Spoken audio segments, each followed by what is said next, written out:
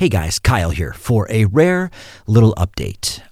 Change of plans. I was doing my studying, going through the book of Numbers, getting all that laid out as we are rolling through the Bible series, and I just feel God keeps derailing me, but routing me towards putting an episode or two or whatever out there in regards to the encounters of the tribal lands that the Israelites are about to encounter as we go into later Numbers and then Deuteronomy. I think it's just really important for us. I do have the Nephilim series, but that is more of an apologetic towards the skeptic.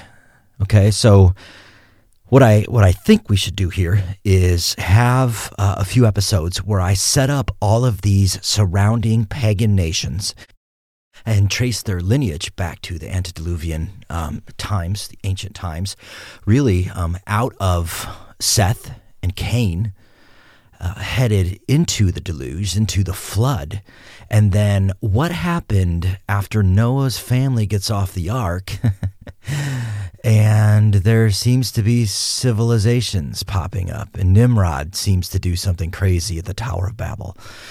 And the Table of Nations, I think I would do us a disservice if we just rolled straight into Numbers and Deuteronomy and got out of the Pentateuch and did not cover this adequately, because it translates, guys, into future. I mean, the Greeks had their gods, right? And the Mesopotamians, the Sumerians, the Aztecs, the Incas. I mean, we are going to take this thing and expand this into modern day, even into modern day Illuminati, Freemasonry, because I feel like that is really important at this point in Scripture. So give me,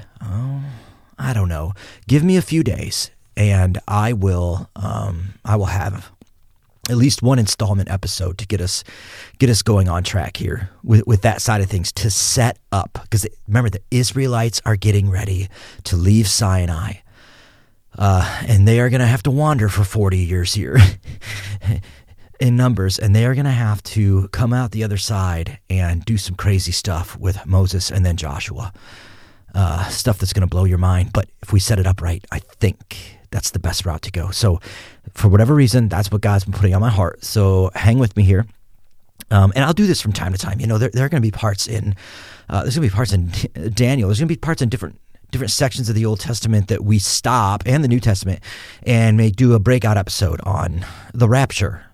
Is there one? Is there not? What's the deal with the rapture? Where we just stop and we do something at the millennial kingdom, or we do something about the tribulation, the mark of the beast, whatever have you at that point in Scripture, and we just do a breakout episode. So sorry about I think the mic's probably peaking out here because I didn't have any of the settings. I just jumped on here to let you guys know, because you guys have been listening. Like, I can see the numbers are high, so let's keep that up. I think this is the right time to put all this garbage in. It's going to be fun. It's going to be going down the rabbit hole, guys. I hope you're ready to go down the rabbit hole.